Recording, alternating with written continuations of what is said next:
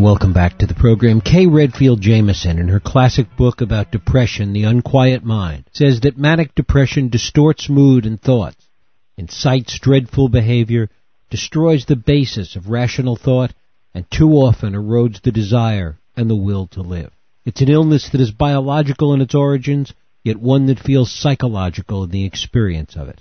An illness that is unique in conferring advantage and pleasure, yet one that brings in its wake almost unendurable suffering. But imagine if no one knows what your illness is, or if it's mistreated by the medical community. How much worse is it when treatment is possible, but it's prevented or delayed because of ignorance? That's in part the story of our guest, Melody Moisey. Melody Moisey is an Iranian-American activist, an attorney, a writer, and award-winning author of War on Error. She blogs for the Huffington Post, Ms., and BP Magazine. Her writing has appeared in numerous other publications, and it is my pleasure to welcome her to the program today to talk about her newest work, Haldol and Hyacinths, A Bipolar Life. Melody Moisey, thanks so much for joining us. Thanks for having me. It's great to have you here. First of all, tell us a little bit about when you first realized that you had depression at all, that something was wrong.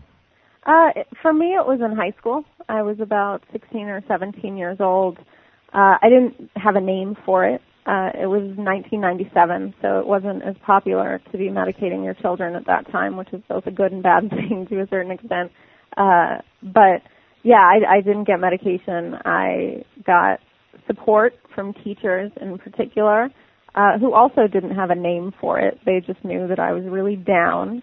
And, you know, part of it was just, oh, this is normal adolescence and, you know, Catcher in the Rye kind of stuff. So it was misinterpreted, but, you know, it's something I dealt with for a long time, about 10 years before I got a proper diagnosis of bipolar disorder, which is very common. Most people, it takes 8 to 10 years to get a proper diagnosis. Talk a little bit about that, because the normal diagnosis, if one presents with many of the symptoms that you brought forth, the normal diagnosis which you had finally and initially was unipolar depression. Talk a little bit about that and the difference between that and bipolar depression. Well, you know, unipolar depression is a part of bipolar disorder. So unipolar depression and bipolar depression look the same.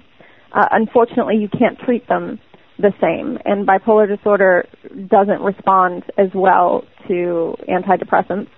And it's very difficult to give antidepressants to somebody who has bipolar because it can make you manic. It's pretty easy. You can't treat bipolar disorder without some sort of mood stabilizer. I'm talking bipolar 1 in particular, sometimes with lower levels, I guess, cyclothymia or bipolar 2. It's possible to deal with it without medication. But for me, medication is absolutely essential. And for bipolar, that's the case, to the point that if you have bipolar 1 and your physician does not prescribe medication, you can sue them for malpractice. Mm-hmm. So it's a very serious issue and needs to be taken seriously and treated in 99% of the cases with bipolar disorder type 1, it needs to be treated with medication. Explain a little bit why it is so difficult for the medical community to diagnose bipolar depression, why the tendency is to always diagnose the unipolar depression first. You know, with women, unipolar depression is the standard misdiagnosis. With men, schizophrenia is the standard misdiagnosis. Women are much more likely to go and seek help when we're depressed. Men, if they seek help, is generally when they're delusional. Which is why we get these different diagnoses, misdiagnoses, I should say. But I think the reason it happens is a lot of us, when I was manic, I felt good. I felt better than good. Why would I go see a doctor, right? So it was my normal. To the point, you know, it was my normal for a long time until it got to the point where my normal no longer looked normal to everyone else. And I was so manic that I became psychotic and had delusions, hallucinations, all of that. And at that point, it's very easy to diagnose bipolar disorder. You were talking about how long it takes, the 8 to 10 years. That's become the national average, essentially, for this. Yeah. It's unbelievable, yeah. Talk a little bit about your own experience and how you got to the point where you were had to be hospitalized? The first time that I was hospitalized, I maintained that misdiagnosis. I was hospitalized my last semester in law school, which, if anyone's gone to law school, they know is the dumbest time to try and kill yourself, which is what I did. If you're going to try and kill yourself, you do it the first year of law school, not the last. Which shows you how irrational suicide really is. It was the first presentation of the illness, and in a lot of cases, people after a suicide attempt with bipolar go manic. And I was mildly manic in the hospital, and I have a lot of, distrust of the mental health system because of that. I wasn't properly diagnosed even though I was in the hospital for a week, which is frustrating that I saw psychiatrists and none of them thought to properly diagnose me, even though at the time I looked pretty manic to the point where other patients were telling me, I think you might have bipolar.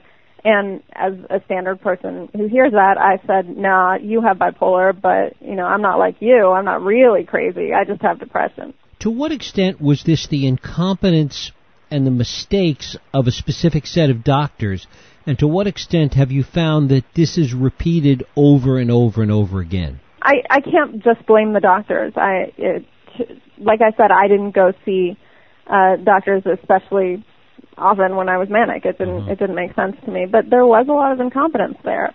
There was a lot of negligence. And I haven't sued anyone, although I would have legitimate lawsuits against those people, especially who didn't bother to diagnose me when I looked so manic when I was saying that other patients were telling me that. But a lot of it had to do with that. And, some of it obviously was my own issues. For a while, I mistook my hallucinations for aura. I have migraines. It turns out most people don't talk to their aura. But I was trying to delude myself into thinking, these aren't real hallucinations. I'm not really crazy. But, of course I had my suspicions. Of course, the degree to which you were also high-functioning played a role as well. Yeah, for sure. And that's part of why I think it would have been hard not to diagnose bipolar disorder, because I would go to the psychiatrist when I was depressed, and when I wasn't, obviously I didn't. And in the times that I wasn't depressed, often I was more manic, mildly manic or hypomanic, and able to accomplish a lot. So if a physician would look at my file and say, oh, she comes to me when she's depressed, but by the way, she is in law school getting a master's and finishing a book at the same time, which is a lot to do at once. Mm-hmm. So it may have been, a signal to some people. Eventually I did get some great doctors. Unfortunately, that was a little too late to prevent my bipolar from getting to the point of bipolar 1, which is the most extreme version. To what extent does the fact that so much of mental illness is still stigmatized play a role in, one, the way people seek treatment or don't seek treatment in certain cases, and the way it is treated by the medical community? I think stigma is the number one obstacle to treatment. And we often talk about stigma in society, just general society, but there is a huge level of stigma within the mental health community. When you enter a psychiatric hospital inpatient, especially, what happens is you lose all credibility. I write about this in the book, about how going through my medical records, when I was writing the book, I ordered, all my medical records, and going through them, I noticed that over and over in one set of records it said patient has delusions that she's a lawyer and an author. Of course I am. And you can't treat someone for, insanity in any way unless you're able to help them distinguish delusion from reality. And that was really hard because, not only could they have asked my family that was very involved and interested in helping me and came to the hospital, they could have easily Googled me. At the time, I was the Georgia Author of the Year for nonfiction. They could have easily found that out Googling me. So that was actually really disturbing. And it's funny because towards the end, there's a part where it says, again, patient has delusions that she's a lawyer and author, and delusions is crossed out. And very quickly thereafter, I was released because the whole time I kept saying, I'm going to sue you guys, which again I didn't do, but the whole time I'm threatening to sue them, and finally they realize, oh, she actually knows what she's talking about, so they let me go. Are we making progress? Do you sense that there's progress being made within the medical community and society at large in terms of the way it understands this, in being able to treat this, and that maybe, if we had this conversation years from now, the period of diagnosis would be reduced from 8 to 10 years to maybe 4 to 5 years? In that sense, I think if people do seek help, perhaps. It's a weird situation because there is both overdiagnosis, especially when it comes to children, and also misdiagnosis and underdiagnosis in certain populations. But to ask about progress, I don't think there's progress when the 3 top mental facilities in the United States are all prisons. LA County Prison, Rikers Island, and Cook County are the largest mental health facilities in this country. And in that sense, we've criminalized mental illness. And the way that we're treating it is not just unethical, it's really expensive. The, top 4 leading causes of disability in the world are mental illnesses. They cost a lot of money. And in my background with public health, I've learned that people listen to these statistics. And for some reason, they're not listening. And not only are they providing, in many states, are they not providing funding, they're cutting it. And I'm in North Carolina, and that has just happened with the budget that we passed. We've cut mental health funding, even though we can't even maintain what we already have. How much better have we gotten in the period of time that you've been dealing with this even? How much better have we gotten with respect to treatment and medications and understanding how those medications work? I've been diagnosed properly for about 5 years. The medications, this is a chronic illness in most cases, and it can be treated, and people can live extraordinary lives and do very well with treatment. Unfortunately, it can take a long time to find a proper set of medications that works, or one medication, and I think physicians tend to over-medicate, and unfortunately some doctors will prescribe 2 medications at once, 2 daily medications that you take every day, which makes no sense to me because ultimately you don't know which medication is working or if it's the combination of medications that's working. And when you have these 15-minute med checks with a psychiatrist, how are they really going to be able to tell what's going on? And unfortunately, people with mental illness tend not to go and get 2nd, 3rd, 4th opinions, which are vital because depending on your diagnosis, the treatment is very different. For example, with unipolar depression, you treat with, antidepressants if it's, a really serious matter. And then with bipolar, if you treat purely with antidepressants without a mood stabilizer, your patient is going to go manic. To what extent does the perception of mental illness in the popular culture play a role in the way the medical community deals with it, in the way it is treated, in the way it is a medical problem? I think it plays a large role, unfortunately. People with mental illness are no more likely to be violent when you control for substance abuse than the general population. We are actually 4 times more likely to be victims of violence and 10 times more likely to be victims than to be perpetrators. So that is a serious misperception that the media continues to perpetuate. And what happens is when we only hear about mental illness when something like Newtown happens, some sort of tragedy where there's been violence involved, of course, there's ultimately people come to the conclusion that, it must have something to do with it, people who are mentally ill are violent, even though, for example, with Newtown, it's not even clear if the gentleman if Adam Lanza actually had a mental illness or not. You can there's a difference between being crooked and being crazy. You can just be a jerk, There's no control for that. And I think we jump to the conclusion that, a lot of people are mentally ill when really they're just jerks. Let's talk a little bit about the link between mental illness and physical illness. You had a physical illness, a pancreatic tumor, which in some ways contributed to the misdiagnosis, and we're seeing more and more evidence and research that tells us that there is often a link between some kind of physical illness and mental illness. That's very true. A lot of studies have come out to show that people with mental illness are much more likely to have physical illnesses. I think a lot of that has to do with the obesity that is caused by a lot of these medications as a side effect. It has to do with the fact that smoking is almost encouraged in some of these facilities. A way to control patients is to say that you're going to take away their cigarettes. I was in one facility where the only way that you were allowed to go outside for so-called fresh air was to smoke. It was a locked facility, and there was an atrium, and the only way that you're allowed in that atrium, apart from, set times where people could go, was if you smoked. So people actually picked up smoking just to be able to go outside. And people with mental illness have a rate of smoking that's about 75%. It's 3 times the national average of people without mental illness. Talk a little bit about the cycle that gets put into place, because in many cases the damage from the physical illness contributes to the perpetuation of the mental illness. Very true, and unfortunately people don't do psych consults when they should. When you have a physical illness, that becomes the priority.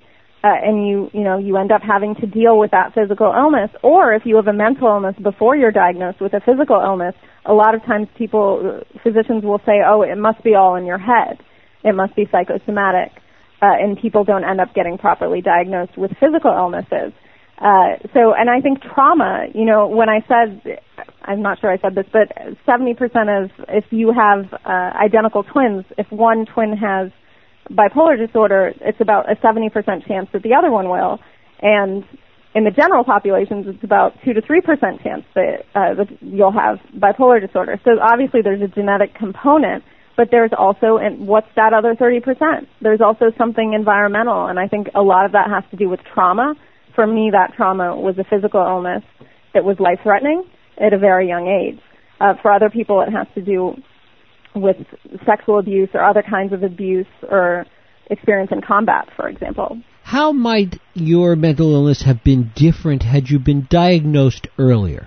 Had you been treated earlier? How might it have progressed differently? I might have bipolar 2 right now instead of bipolar 1. I may have never gotten to the point where I had full-blown mania.